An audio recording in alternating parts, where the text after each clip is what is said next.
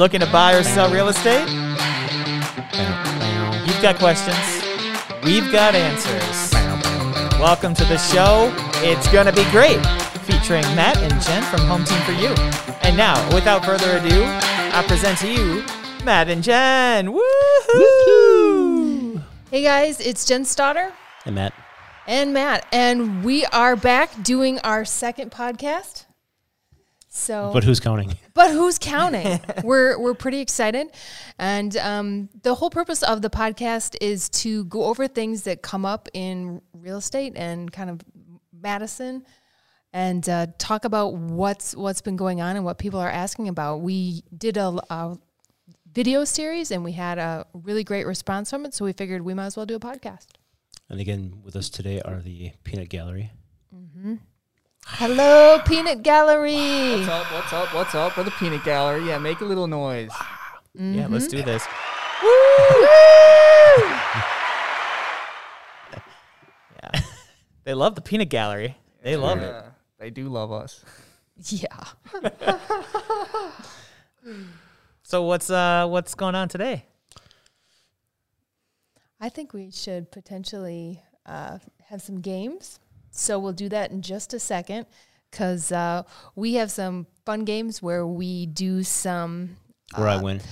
Well, see, Matt and I might be a little bit competitive with each other, and we each get to try and sell a property, or basically the same property, but I'm going to win. Good one. So we do rock, paper, scissors this time to see who goes first. Matt always wants to do rock, paper, scissors. Don't let him fool you with this. This is him just trying to psych me out. I'm still going to win. I'm going to psych you out if I just win. Mm-hmm. So, all right, what topics do we have for today? Mm-hmm. Whoa. All right, 60 seconds to sell. Sell. Ready? I win. You go first. All right. Are you psyched out? Am I psyched out? Never. All right. Welcome to Columbus. You can come on in and check out this affordable condo. This is priced at $99,900, and you can go ahead and get in here, 2-bedroom, 1 bath. And there is plenty of room to be able to function and have all of your family over still once COVID is over. And there's also a detached garage. I know that's not on there. Here's our kitchen. The kitchen, Jen. Mm-hmm. There's some noodles. Hallway, yeah. We got a hallway. Master bedroom. Is that the master bedroom? Yes. It's got a TV in it. That's how I tell them master bedrooms these days. Mm-hmm. TV hanging on the wall. Spacious bathroom. Yeah. 6, 5, 4, 3. I'm going to crush this one. Mm-hmm. Done. Okay. Time's up.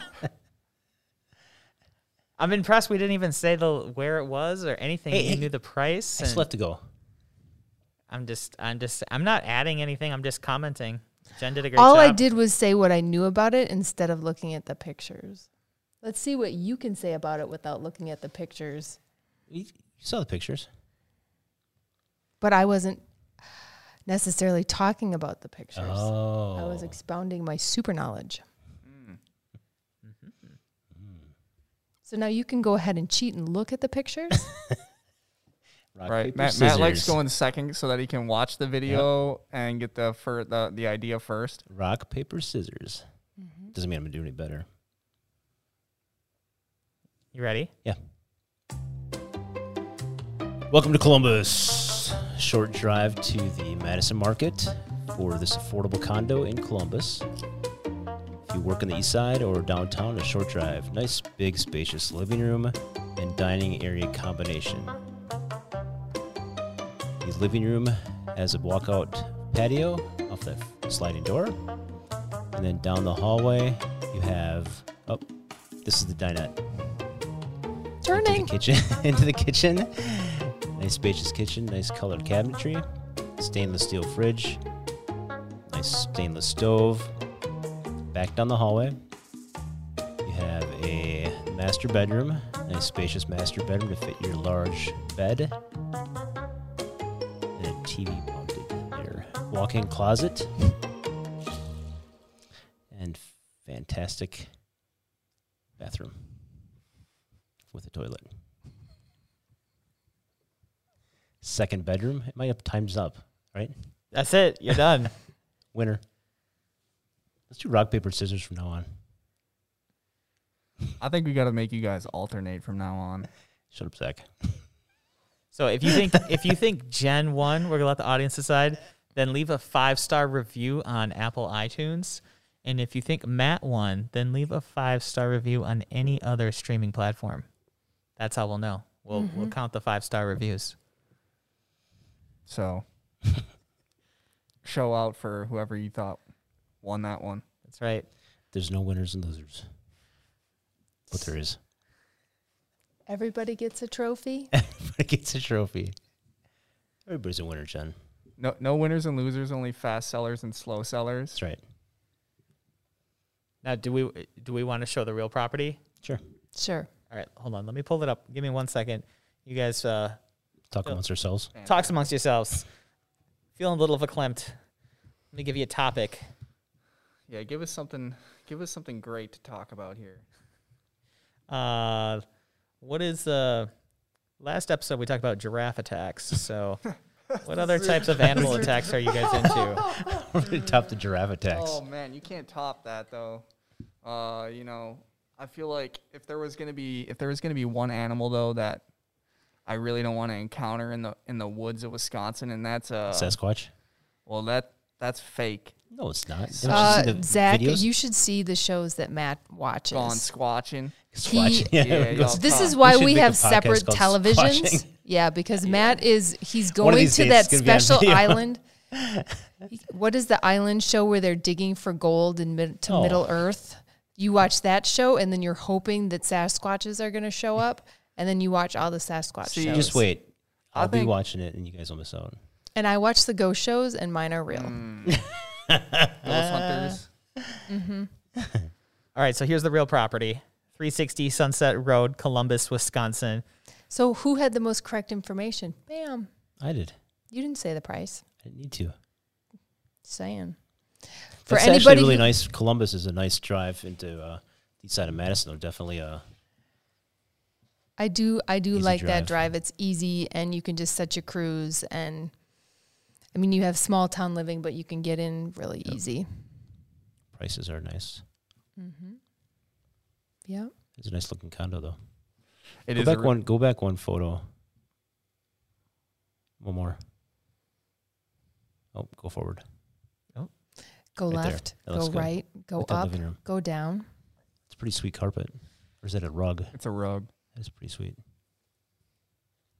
Looks like a Recliner. tree. Nice recliner, though. Matt has a thing for I do have a brown thing for recliners. recliners. I could We nap should in do a that. show from a recliner. Yeah. Matt wants to be in his recliner 24/7. He's becoming his father. Phenomenal. You can't blame them though. They are comfortable chairs to sit in. So the only way I got the recliner is because Jen said, this recliner is not going to fit the living room. So we had our team stager come in, and she laid out the living room and said, your recliner can go right here. But you have to buy this new lamp to anchor it. I didn't need the lamp. We needed the lamp. I mean, that's better than her telling you got to buy a whole new living room. That's true. So better, And small wins. guess what color it is? Tan. Matt likes brown and tan. We got so when we first had one of our first houses, Jen had we have blue couches. We had navy blue couches and a purple chair. Awful. The purple chair was ridiculous. And we still have the purple chair, and I love it. It's still ridiculous. It's in our bedroom because it Because looks nobody sits in it. because it might look like the 90s threw up, but it's okay. It's good. Purple and tan are good color Purple and combos. blue. Is it like a deep purple or is it like an obnoxious bright purple? It's deep, like isn't it's it? multi-colors of purple. It's like It's like mermaid purple. No, No. geometric. It's almost like squares. I'll get a picture of it. I actually have a pillow made in the same fabric because that was a thing back then. And So then we these can are put both- those matching pillows on the blue couches to bring the whole purple goodness Custom together. pillows. Yeah, they were Custom $100 chair. for 2 pillows, but On the upside, if you just hang on to it long enough, it's going to It'll come come back back. into style. You It's got like gonna be 5 or 6 super more retro. years, Do like shag. You'll be able to sell that on Etsy for like a markup. we will. Custom pillows, 150 each. Did you guys have shag carpet when you were growing up? Nah, No. I didn't grow up in Yeah, the it's right, you're like 70s. 12. Yeah, I wasn't born in 1821 or whatever Yeah. year you're born in. I When mean- you were born? I was born in the 1900s. Yeah. The 21st century. Well, I know So- Jen had shag in her when she was growing up. Being real, my grandma had a rake and she would be like, go rake the carpet. Rake the carpet. And my mom would give me like a hairbrush and be like, why don't you go like brush out the carpet just to give me something How to get rid do. of your kid. Yeah. And so I brush the would carpet. make designs in the You carpet. don't need a dolly. You just need a more carpet. and they're more wondering carpet. what happened to me. They're like, why is she the way she is? It's from all that carpet. So Jen still had, yeah, they got rid of the carpet. They just left a little square for Jen to brush. Then was- Jen went to college and had to like talk to her friends. They're like, "Did you have to rake the carpet?" And they're like, "You raked the carpet?" Yeah. Inside it was this white, beautiful rake. Well, now we know your backstory is why you sell homes for a living. Back to those carpet brushing days. Yeah. What it kind was- of carpet, what flooring was in your house as you were growing up? Well, we had regular carpet. What's regular? What's carpet? regular? Plush? Ones where you can't put like a brush into. Yeah, I don't know that. I'm not an expert on carpet types. I just know that we never brushed our carpet. The non-rakeable carpet variety. We had a variety of floors growing up. Actually, we had cheap carpet and super cheap carpet. And cheaper? My mom made sure to get carpet colors that had like speckles in it, so that when we spilled stuff, Yeah, good it's call. easier to hide. So she had red speckles to hide the Kool-Aid or what? Yes, little tiny. Like we had like beige carpet with like little tiny reddish speckles, and The did a good speckles job. came from the Kool-Aid. Could have. It's hard to That's know. what she told you. Chicken or the egg. Yeah. It's you don't know. Yes. I do know a story when they were trying to sell an apartment in some prairie. This was back when I was like a baby in diapers. I had spilled this big obnoxious stain. I created a stain in the middle of the living room. And so when they had people to sell it or come over to see it, they plopped me down because I wasn't old enough to walk yet. So they sat me on the isn't he stain so that I wouldn't move, and I covered up the stain. And yeah, and they're like, "Oh, cute They baby." came back and there's a stand and you just blame the baby. That's perfect. It worked out great. Yeah, I guess growing up we had like just like normal carpet. We had like linoleum for the longest, and like right by our patio door, it got all discolored because the sun would shine Faded. in, Yep. and like it didn't get faded. It got like it was like light colored with like fake tile pattern on it, and then it got like darker. It got like burned, and it turned like Crazy. brown over the years, and then From the sun, I've seen that before where the vinyl turns like a brown, like it's almost like it's burnt. yeah, and then like I don't even know when it was. Probably when I was around like 10, my dad went and like put in all new laminate in the whole like kitchen downstairs and everything. So What color was the floor in your kitchen growing up, Matt? You talking to me? Your Matt. I think it was green. The house I grew up. Was it? Yeah. Yeah, green. I'm gonna go with green. It was green before they did the addition, then it changed to like a beige.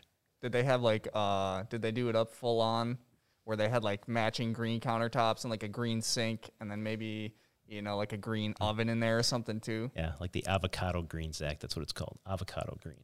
Yeah. You had a Or green harvest, oven? Harvest gold. Oh yeah, I'm sure we did. I don't remember, but I think we did. I'm pretty sure our oven was colored, but I know our floor was red with like black, and then all the wallpaper was fruit.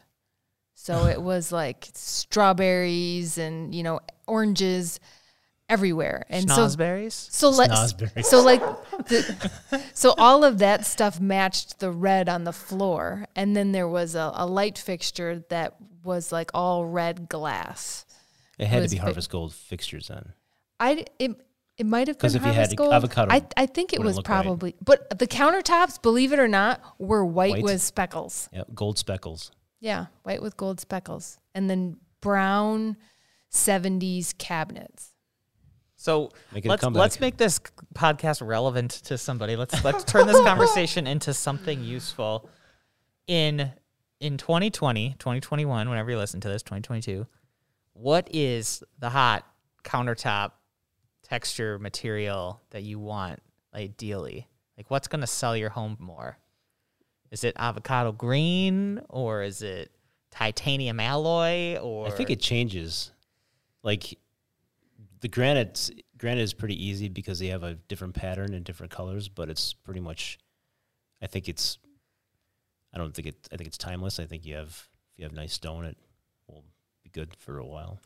Maybe piggybacking off that too, like what would be a good home improvement for somebody to do that's going to give them a good amount of like return on their investment? I know like some rooms are better than others. Do you guys have any like advice when people ask that kind of thing, what to go about doing? If you're going to be doing a remodel and you're thinking about doing the kitchen is usually going to bring back the best return. And then baths, kitchens, then bathrooms. Yeah, that's going to bring more than adding a man cave. And I think both of those items, though, are kind of higher ticket items, too. If you do a whole kitchen, you're talking cabinets, countertops, flooring, and maybe appliances. In bathroom, you're talking cabinets and countertops and fixtures. sometimes you don't have to do the whole thing, or you could just put fronts on the cabinets. So there's ways to be able to upgrade kitchens that aren't quite so massive. We did a flip a few years ago on the north side of Madison, and my business partner and I decided we were going to have the cabinets painted instead of replacing them. The cost came out to be just a little bit higher than if we would have just bought new cabinets. So there are things you have to take into consideration when you make those decisions. Yeah, I believe that it's really technical to get in and paint those cabinets. It's labor intensive. It's a pain in the rear end. So maybe You don't think about it, but it is. Maybe something good to do on your own, but not necessarily pay for. Yeah. So in this crazy market, is it even worth the effort to renovate your home since things are selling so quick? I don't know if I would do major renovations. Maybe just deferred maintenance that need to be done. Deferred maintenance, if you have wild colors, you may want to neutralize them. If you have spills or stains or holes in walls, things that people are going to come in and go, oh, that's work, I would take care of those things.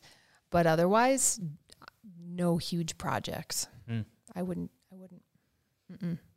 That's a good point, because you have a lot of buyers now paying a premium for the houses, and they want to see that they don't have any work to do when they come in and after they buy them and close on them. And some of the things, when you live in a house, like in our house, there are things that we see every day, and you just get used to them. And it's like, okay, there's that crack in the drywall, but a buyer's going to come in with buyer eyes, and they're like, the house is falling down. There's a crack in the drywall. So you have to look at your house with buyer eyes to really be able to be like, okay, I do need to fix that. You do see a lot of times when sellers go to sell, they make the comment of, I've had this like this forever, and now I have to change it or update it or fix it for the person that's going to be buying the house, so they don't get to enjoy the repair at all. It's true that a lot of people, they do their inspection, they buy their house, and they're like, okay, I got a credit. I need to fix this, this, and this. It's the hugest deal on the planet. And then 5 years later, we're talking to them about selling, and it's like, okay, did you fix the chimney? Oh, yeah, no. So a lot of times those things don't get done necessarily. And then they end up doing them right before they go to sell again, and they never get to enjoy them. So I heard you kind of mention something about having a credit. So if somebody was selling and they had, something small that they needed to fix, like maybe a small hole or just anything that's minor maintenance, can they give a credit instead of actually having to go through the hassle of finding a contractor and having them come out and do that kind of thing? Or is it better to handle that beforehand? So with credits, it's interesting in real estate. Back when we first started in real estate, you could do credits of most any kind, and then buyers could get cash back. But now when you get a mortgage, Mortgage companies don't let buyers just get cash back. So if you're going to get some kind of a credit, it has to be used towards paying for your closing costs or for your prepaids. So, and those credits just reduce how much money the buyer has to bring to closing. So they're not technically getting the cash directly, but they're just not bringing as much to closing to. But they can use the money that they would have used to pay their closing costs to fix whatever they were going to do. So, yeah, good question. That's what the peanut gallery is for. Thank you, Peanut Gallery. Just doing our jobs. So, And the crowd goes wild. so for this episode, the topic that I wanted to have you guys dive into as the pros, Zach, let's come back to them so I could drop my sweet little title graphic here, is how to price your home. So I think this is a question everybody that wants to sell their house has to come to figure out, and it seems like it's just a crapshoot. Like how does one price their home? When do you know how much a house is worth? At what point?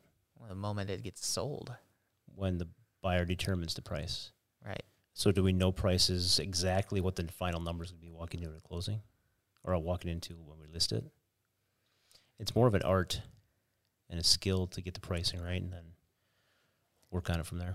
So going all the way around, when sellers are trying to figure out what their house is worth, what do they look at? My neighbor sold for this much. I'm looking on websites. Tax assessments. Tax assessments. And those are all estimates and guesstimates, but they're not necessarily right. So it can be tricky to go in, and as realtors, we're looking at the comparables and seeing what's really going on, diving into the neighborhood. And sellers may have ideas. I mean, some people may be way undervaluing their property, and others have ideas of grandeur for what their property is worth. So there's definitely an art to it for sure. And also showing what's really going on. So what are like some of the factors that you guys weigh in when you're trying to determine that house? Is it how many bedrooms in the neighborhood, and like things like that? Like how do you come up with the number? You really start with the facts, like the square footage, bedrooms, bathrooms, and then if you can see the old or the photos of the comparables, and you go back to the photos and see, okay, how does the condition of this property or the upgrades compared to the subject property, the one that we're trying to sell. Do you find that it's harder to price a house for somebody that might be more attached to their home? Absolutely. Versus somebody that's ready to move or eager to move versus, like, I guess when I think of somebody that's not necessarily looking to sell, they might have to relocate for a job or something outside their control. Yeah, it becomes numbers versus emotion. Emotional sellers or attached sellers, they do, it's a longer process, I think, for us to go over the numbers, I think, for them. Yeah, one of the hardest is for folks that have put a lot of money into their property and they've put it into those updates and repairs like we talked about that aren't necessarily going to bring that return. To them, they were very important and they matter a lot. But to the average buyer, they're like, I'm not paying you extra because you have a really great she shed, you know? Or it could be something like a new roof where people expect that when they buy a house, there's a roof on it. So are you getting that money back dollar for dollar? Probably not. Yeah. What about that Tesla roof? Tesla roof, the Tesla solar tax. roof. Let's Absolutely. do that. So do you guys have issues of trust? Like, how dare you come into my house? I've been living here my whole life. How do you, where they think the realtor is just trying to, pull a fast one on them or something? I think that just a matter of just showing what's sold in the neighborhood or in relative proximity to their house. I mean, we're just laying out the numbers and what's available and what is sold and say, okay, here's what's you are compared against to where the buyer's looking at multiple houses, and here's what's actually sold. How close does this property come to yours? And just have a conversation. Yeah. We're talking about facts. So here's what it is. We make recommendations. You make decisions. And do you guys feel like being on a team and having other agents around when you're trying to price out a home like that to ask questions, is that like advantageous, beneficial versus just having maybe a solo agent that's going to look at the numbers, or do you feel like it's kind of the same? Absolutely. We did that today with one of our agents. Sat down and he had a number in mind, and he and I just sat down and looked at all the comparables, and we came up with, a pretty close number, but we'll actually have the appointment tomorrow morning. Yeah, one of the things that I actually really like to do in some of our agent training is to take a property and say, okay, we are going to all do a market analysis on this property, and then I want everyone to explain to me why and how you came up with the number. And it's very interesting, and it's one of the things, I've taken those to a seller before when a seller has said, I want to be here. And I said, okay, well, I had a room full of 10 people do 10 CMAs on your property, and here's the range that we came up with. This is pretty hard to argue with. During those training sessions, when we have them fill out their comparables just to see the different numbers that come up, they're very close, but they're within a couple thousand. There's usually about a 10,000 span. That's pretty close. Mm-hmm. So when you're like getting ready to sell your home and you might just be thinking about it, I know that we do stuff where we can give you an estimate kind of on the value of your home beforehand, like a property assessment almost. Is it common for people to kind of get that done and they might not agree with the price? And do you guys recommend some changes then? Is that something that happens where somebody might think they want to get a little bit more money and you guys make a recommendation on, you might be able to get a lot of value if you just redid the driveway or, painted this room a different color type deal? Sometimes I think you have to go back to what it's going to cost versus what they're going to get back out of it. So if it's something that's that definitely stands out, whether it's a drywall repair or something simple like that, then absolutely. But it really depends on what the cost is to do it. Yeah, in my experience, it isn't so much that they're going to get so much more money back out. They're just going to sell quicker because it's going to have that whatever it was taken care of. So people are like, all right, it's done, moving ready, let's get her.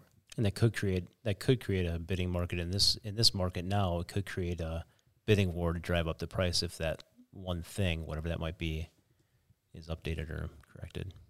Mm-hmm. I feel that. I had a question. I forgot what it was. Do you have any stories? I want to hear a story. Story time? Yeah, give me a story. Is there story time music for this? Not yet. No. I can do our story time. Story time. This is 60 seconds to sell music. I'm totally abusing it right now, but it's a new show. We still haven't worked it all in yet. So stories about pricing? Where a client just was not having it. They didn't want to listen to you. We could use our own experience. Sure. Go ahead. So in 2006. What happened in 2006, Matt? Absolutely nothing. The market. The market went down. Yes, it went So bad. we had our house. I was generally our house, and it was pretty much almost done. And we hadn't sold our house in Madison at that point. And we just had a baby. Just had a baby. Just Carson was our number 2. Mm-hmm. And we got an offer. And Jen, you want to talk about the offer we got? So back then, the market was totally different. So it was a buyer's market. A buyer's market. A lot of the agents that are in the market right now probably have no idea how to work a buyer's market. But in this market, what the buyer did was they made their offer on our property. They also made an offer on another property. And they said, whoever's willing to give us the best deal, that's who we're going to go with. So it was basically like a reverse subject to sale kind of clause. So we had to come up with our best terms, and then they eventually did opt to go with us. But in this transaction, we were acting as our own agents, or I was acting as the agent, and Matt was acting as the seller who thought his house was worth way more than it was. It was.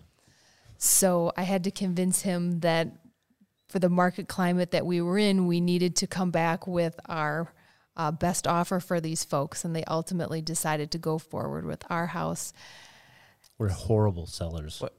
He's a horrible seller. I'm fine. What was the market climate at the time?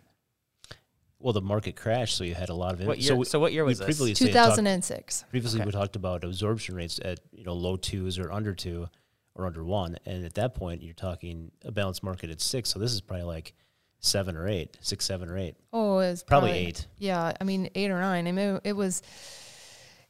there was A lot of inventory. tons of inventory and no buyers to be found anywhere at all. So how do you adjust your price based on that? It's funny, in that time when the market crashed, it wasn't like something you saw eventually evolving. It was like overnight. It was like the next day you're just like nothing. Nobody's buying. I don't remember what interest rates were. I don't think they were too outrageous, but And we were actually on vacation, and I was like, wow, this is the best vacation. No one is calling us. Yeah. and then we came back and found out why. And then we got back and we were like, oh, this is not fantastic. Yeah, and that's when you had a lot of the properties being foreclosed on and short sales. But when it came to pricing, we had to make sellers understand. So we really did use those absorption rates a lot, where it would be like, okay, here's your neighborhood and here's where you stack up. And if we price here, you're going to be on the market forever. Is that what you want? Is that okay? It's a tough discussion to have. Like right now for the sellers, it's a fun conversation because they're profiting. Winning. Their properties have gone up. In that time of the market, those were not fun conversations or appointments, because you have to say, okay, if you have to sell, here's where you're at. And then sellers are like, okay, I might break even, maybe. Yeah, a lot of people weren't breaking even, which was tricky. When you are in a market like that, do you see more people that might be initially thinking about moving, but then once they realize that they might sit on the market for really long, or they're gonna get just market value or not over or something, do they decide to wait and see what happens, or is it typically people still just run with it and you just do what you can in that kind of market? I would say a lot of people did wait, but that being said, we just changed what markets we were using. So we did the short sales, we did the foreclosures, because you did have a large percentage of the market that was short selling, a couple foreclosures here and there, but for people that had to sell, they were not making what they could have in a seller's market. Yeah, a lot of the sellers were only selling because they had to. So we're in a market right now that's really hot. Like We are the opposite of all of the sadness we're talking about right now. Right. Yes. Heavy market. But it like educate me. But I know that in like the stock market, this would be like the euphoric phase, right? This is when we're exponentially going up and everything's great. And that's the moment when it all shifts and turns around. Are we at a moment where the market's going to crash? Is it so great right now for sellers because in a month or two, something's going to happen and it's just going to reverse course? Hard to say. I mean, like I said, that last correction came overnight. We still do have, I think, because back then, part of the problem was a subprime market that were giving people 100 or 110%. So they're getting 10% when they bought a house. They got 10% back in cash or whatever that amount was. And they went and bought a car, truck, furniture. Where now the lenders don't do that. You have that. And one of the main reasons why all of the experts are saying that we're not going to have another crash like that is because there's so much more equity in the market. People, back in 2006, people could get loans, and then you could just keep refining, and then they would buy jet skis and all of this stuff that had no assets. Yeah, that had no value. And now people are just letting their equity build up. There's more people buying with cash because people remember what happened.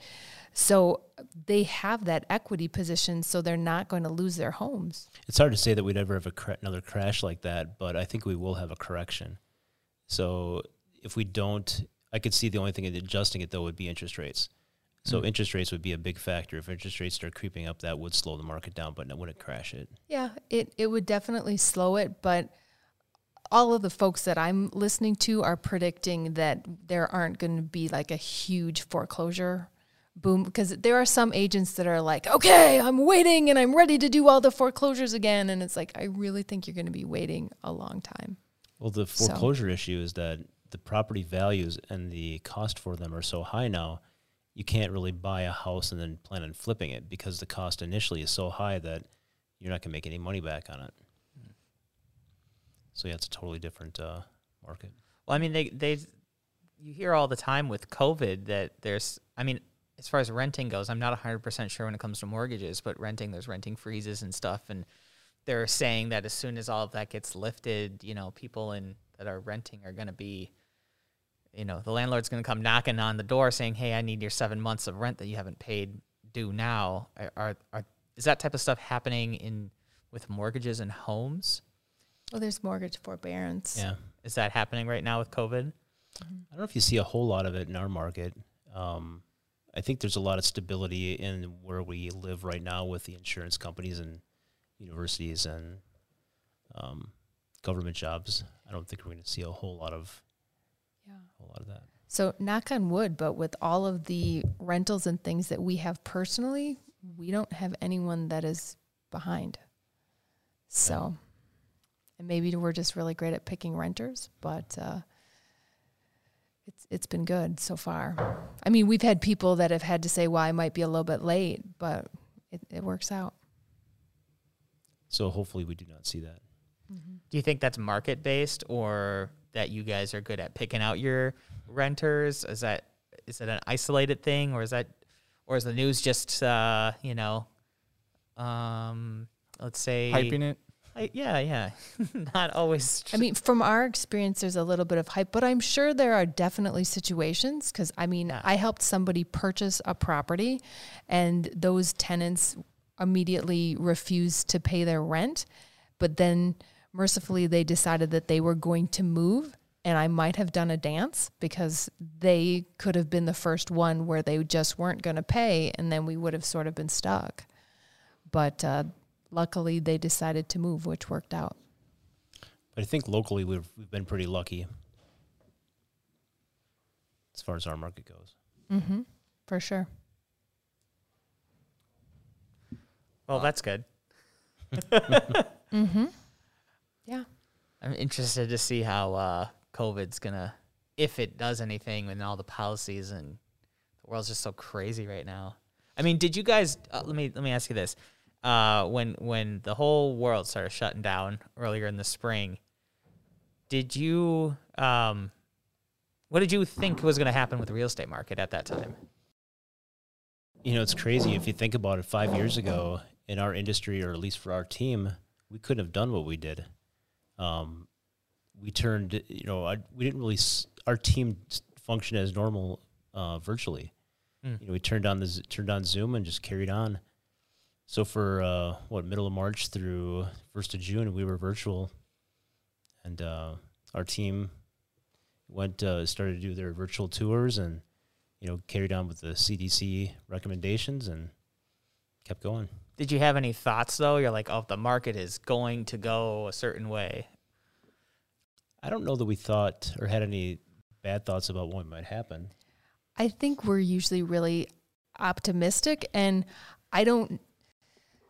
maybe it's too optimistic, but the way that I look at it is I'm going to dig in and I'm going to do the things that we need to do for us to be successful. So I knew that we would be okay. Market-wide, if the market was going to go one way or another, we were going to pivot and we were going to win.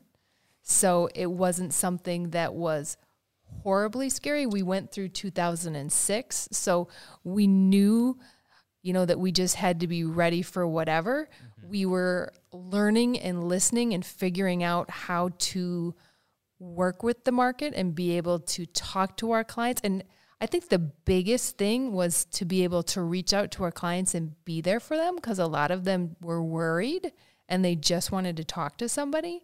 So being that person for people was something that a lot of us did. And Just think worked about out. what we've learned in the past, this middle of March, as far as going virtual, all the virtual tours.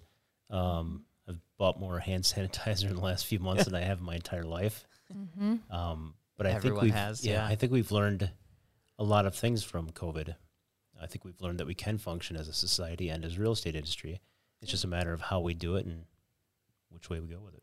Yeah, because I know when we got our big thing was doing a mega open house. When you have COVID going as a pandemic, you don't want a mega open house. So it's like, okay, how are we going to figure out how to do this? How can we do this with Zoom? Figuring out the technology.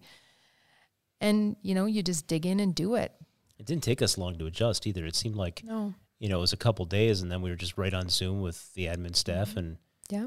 with the team and making phone calls to the team and going over things Yeah, but either in the part of that is that we have an awesome team. So it was Yes. like, all right, everybody will talk to you at 9 o'clock. We'll talk to you at 1 o'clock, and everybody knew what they were to do. So it wasn't like people were at home just taking naps. If if you think about Zach, it, like no, 5-6 just years kidding. ago, 5 or 6 years ago, before Zoom or Blue Jeans or all these virtual things they weren't available. Blue jeans. Yeah, there's actually Blue it's Jeans. comparable to Zoom. It's called Blue Jeans. Why would you call it that? If you're on a virtual meeting, that's the one time you don't wear pants. Maybe that's why it's Maybe called that's Blue why Jeans. they call it, because you can wear blue jeans. Those are your pants. They weren't going to call it underwear. It's funny, the Zillow advisory board that we're on, they use Blue Jeans, and I had the hardest time figuring out what it was. They said, "Oh, we'll meet on Blue Jeans." I'm like, "What are you talking about? What is Blue Jeans?" I'm only using sweatpants. Short shorts. Oh, boy. I want to see all that. I don't have that app. I think the hardest thing was They're not haircuts. free. Oh, my goodness. Haircuts. Yeah. Not we for were, me. We were living at our place up north and took the kids. So March 15th, I went to pick up things at the local grocery store, walked in, and there was nothing on the shelves. So I called Jen and said, "Hey, we're going north." So we went up to our place up north and stayed there for 3 months and functioned normally, I guess. Yeah, we ran the real estate company from our lake house, which was fine. Yeah, I feel like everybody, I don't know, it was an interesting situation where I feel like everybody just simultaneously understood What they had to nothing do. is going to be how we had it before, even just a day ago, and just everybody kind of immediately just moved into the new space as best as possible, as quick as possible, with agents doing virtual open houses and all that stuff. Isn't it crazy how fast it happened though? I didn't see really. It wasn't like, oh crap. It was everybody just did what they had to do and took care of it. I don't want to stir the pot. This is supposed to be a real estate podcast, but all I'm thinking about when we talk about this stuff is, back in the spring, we went into emergency shutdown mode and the world was ending. Yep. But if you look at the reality of the situation now, things now are far, far worse than they were in the springtime.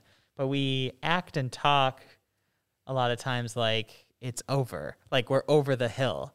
But if you look at the data, it's like the hill, we're at the bottom of the hill. It's still Climbing. We're going up so bad right now. It's weird, like how our psychology, we've just adapted and we're like, oh, we're over it. And it's like, we're not over it. We're just used to trauma.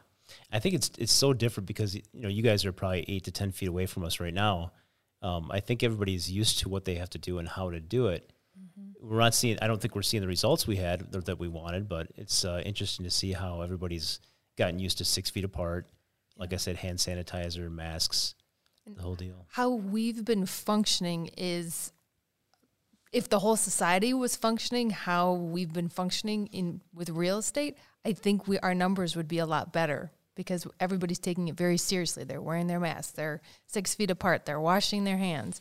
I mean, even when we set up our studio here, it was very important that we were able to have our distances and things like that. Matt and I are married, so it's okay that we don't have masks on and we're close, but you guys are wearing your masks. And if people followed all of those guidelines, I think it would just be that much better. Yeah. It's cool to see the news things like now, even for the listings, we put on sign on the doors say, use hand sanitizer. Stop touching things. Don't touch stuff. We'll have the seller turn all the lights on and just leave the lights on when you leave. We haven't gone so far, I think, as some point to leave the cabinet, a couple cabinets open so people see what it looks like inside the cabinets. Yep. I think with the timing of this podcast when it comes out, it's going to be right about in the middle of emergency order number 10, which is anybody listening to this podcast way in the future. We are currently under a no gatherings lockdown. Basically, Thanksgiving is canceled lockdown. That's the best way to put it, until December 16th. How do you it doesn't really seem like that's really impacting the real estate and the game plan at all. Do you guys have any thoughts on that? Well, I think even showings, I mean, granted, we're not doing open houses like we used to, but showings are, you talk about a realtor, maybe a husband, wife, or partners. It's 3 people in a house that's, a couple thousand square feet. They could even social distance. They have the hand sanitizer. They have the gloves. They have the masks.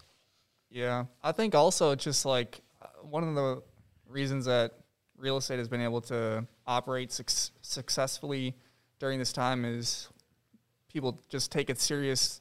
You're going into somebody's home and you're going to be walking around. And I think at least here at Home Team for You, we're able to just like conceptualize that and treat that house and that home and those people as if somebody was potentially coming into our house to look at it if we were selling. So yeah, I don't think it's the same. Dane County has been doing it for a while, and you notice other areas like right now our kids are virtual and have been since the beginning of the year. But I don't think other school districts and other counties are doing that. They're just making this, or even the other states.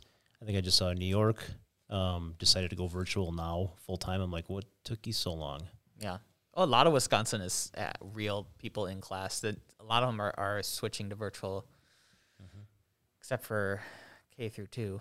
Well, we have an agent on our team that's attends UW-Madison, and I don't think he's totally virtual. I think he still has some in class. I think he has a couple lectures. Yeah, a couple lectures, but the rest of are virtual. Mm-hmm.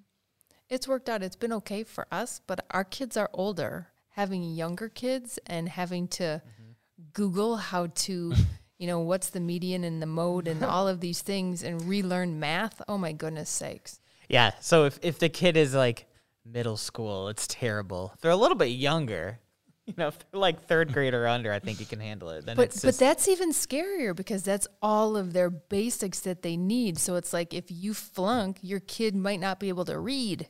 So no pressure there. Yeah, I was going to say, good thing I don't have any kids right now because who knows how that would go. That'd be like 2 + 2 is 5. Oh, what was your dad teaching you during quarantine? What's your dad's name? Oh, yeah, I taught him. Right, they're like, uh-oh. And now I should be slightly cautious about what I say because my wife is a teacher. She's a 1st grade teacher, so I do have a lot of secondhand experience, I guess. Mm-hmm.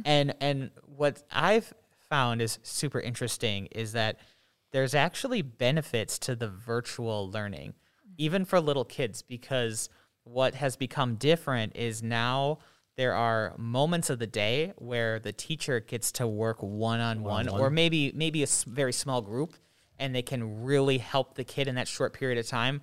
And then you send them off on their way. But the biggest difference is that our society has been used to teachers are the therapists. They're teachers, they're, the nutritionists, they're the police officers. The referees, they've been everything. And now they're just kind of teachers and they can't control what's going on. And parents have had to step in. And so the success of kids is really dependent on how well the parent is a parent. Some parents that are not so great, and I'm not going to name names, but I have a few in my head. That's why I got to be careful here. Their kids might not be doing so well, but it's not the teacher's fault. It's the parent is just not in getting involved. And so it's really weird because we're also in this weird mode of like this whole no kid left behind kind of thing. It's like you can't really hold them back, but they really need to be held back sometimes because this virtual environment's just not working for them. So what's next? What happens when COVID is no longer? And I think it's going to be harder to get back to where we were because we're so used to virtual. Do some kids still stay virtual because the parents aren't ready for them? I'll tell you, what's next is actually worse than what's going on now. What's next is hybrid. Yeah, true. And what's happening with hybrid, and it's already starting to happen again with like K through 2, because apparently somebody somewhere says that little kids aren't impacted by COVID, even though they can give it to the teachers and spread it around just as good as anyone else. Aside from that, what's next is hybrid. So parents are choosing to either send their kids into school or virtual. And so now that thing I just talked about before, where the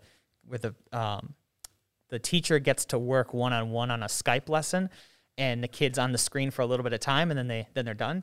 Well, that's over with. Now, if you stay home, that kid is going to sit on a Zoom call for an entire school day and watch a class happen. Yeah. Now, can you imagine like an adult trying to watch a Zoom meeting all day?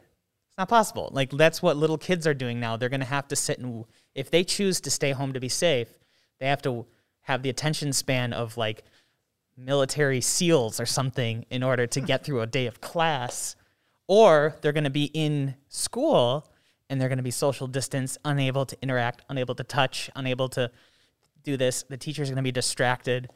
And so like we're transitioning into this thing that's just as awful. Like it seems better, but it's worse.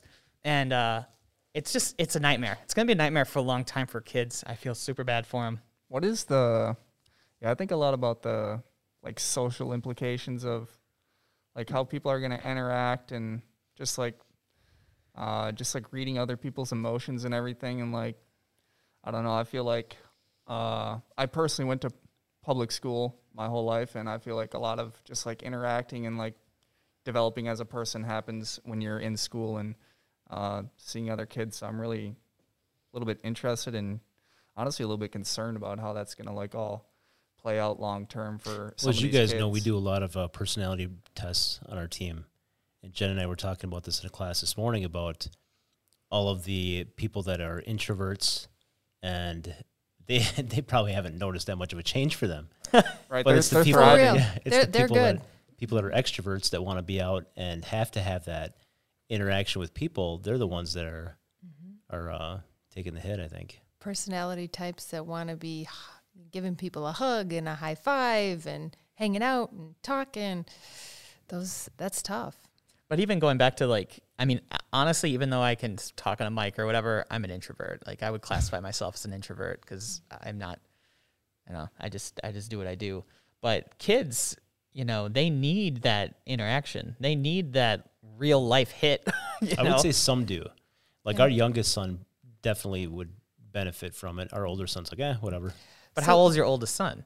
He's 16. Our youngest is 14. But there's things that people aren't realizing. Like our kids are talking to their friends all the time Right. because they're doing video games online. So they're talking to their friends, they're talking to people in Europe. They don't have the physical touch or the being close to somebody, but they have they're still communicating with communication. people. I think the littler kids are the ones that are suffering a lot more. They're in those Right. developmental stages, and they're just not, maybe they're chatting. I don't know. Can kids I think they are, text? because our youngest nephew, he's probably second or third grade now, but he plays games against Carson, our oldest one, and they chat. Yeah, that's funny you guys say that. I almost feel like after you guys mentioned that, I almost feel like just like old saying that you need physical interaction to like read a like- person, because Yeah. to the same degree, I feel like some of these kids, if they were to listen or hear this, would be like, "Oh, these guys don't even know what they're talking about. Like we Old don't need to go see them. Like I just talked to him for 8 hours Yeah. while we played video games." Or I think while you we have that in high school, though. Like, I think even Caden and Carson, being in sports, they get to meet with their friends and talk to whoever. But after school's over, if they're not in that sport for that season, they're going home right away. It's not like they're hanging out at school, and so they still come home and they play video games against each other and talk to their friends. So I think it's but I think you're right, Jacob. The really younger ones. Yeah. Yeah. And I know Caden and Carson, they both kind of feel that when we say, "How was your day?" because we're so used to saying, "How was your day?" they're kind of like, well, all the good parts are gone. There's just the school part. So Right. school isn't the highlight of You their get day. a snack whenever you want. Oh my gosh, we go through 4 gallons of milk a week, and Jen and I don't drink milk. Yeah. 4 gallons. 4 full gallons. Yeah. Man, that's a really going. Yeah. I can't say we did that much, but There's a skinny cow out there. right? Yeah, back in the day, my brother used to drink a bunch of milk like that though too, and like he would have his own. Like my mom had to buy him his oown milk because he would drink so much. His own cow. In the I just back. got a text a little while ago asking what's for dinner for our oldest kid. I said cereal. Drink your milk. It'll fill you up. Just That's drink a right. gallon. They've gotten very good at making pizza and having cereal. Grilled cheese sandwiches. Yeah, they could cook for me then. Yeah, they don't do too much leftovers. But yeah, cereal. Where do they though. get that from? You. All right. Well, this podcast has gone off the rails. But I'm cool with it. Yeah. I think we got some real talk in Yeah, I was here. gonna say we got a lot of real talk in there. Real talk. Real. It's not BS talk. We should change it to real talk. Real estate talk. Real estate. It's Real going to be estate great. real. Real estate, real talk. It's gonna be great. Yeah, I just went through all this thing about how life is gonna get worse, but our podcast is called "It's Gonna Be Great." For real, it is going to be great.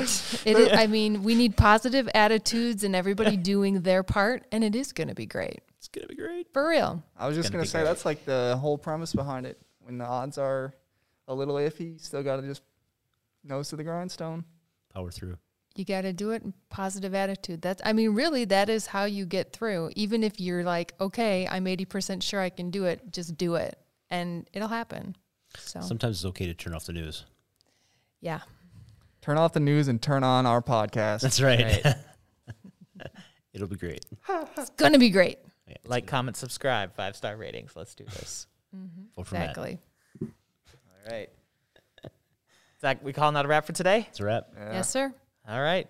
Thank you guys for tuning in. We'll see you on the next episode.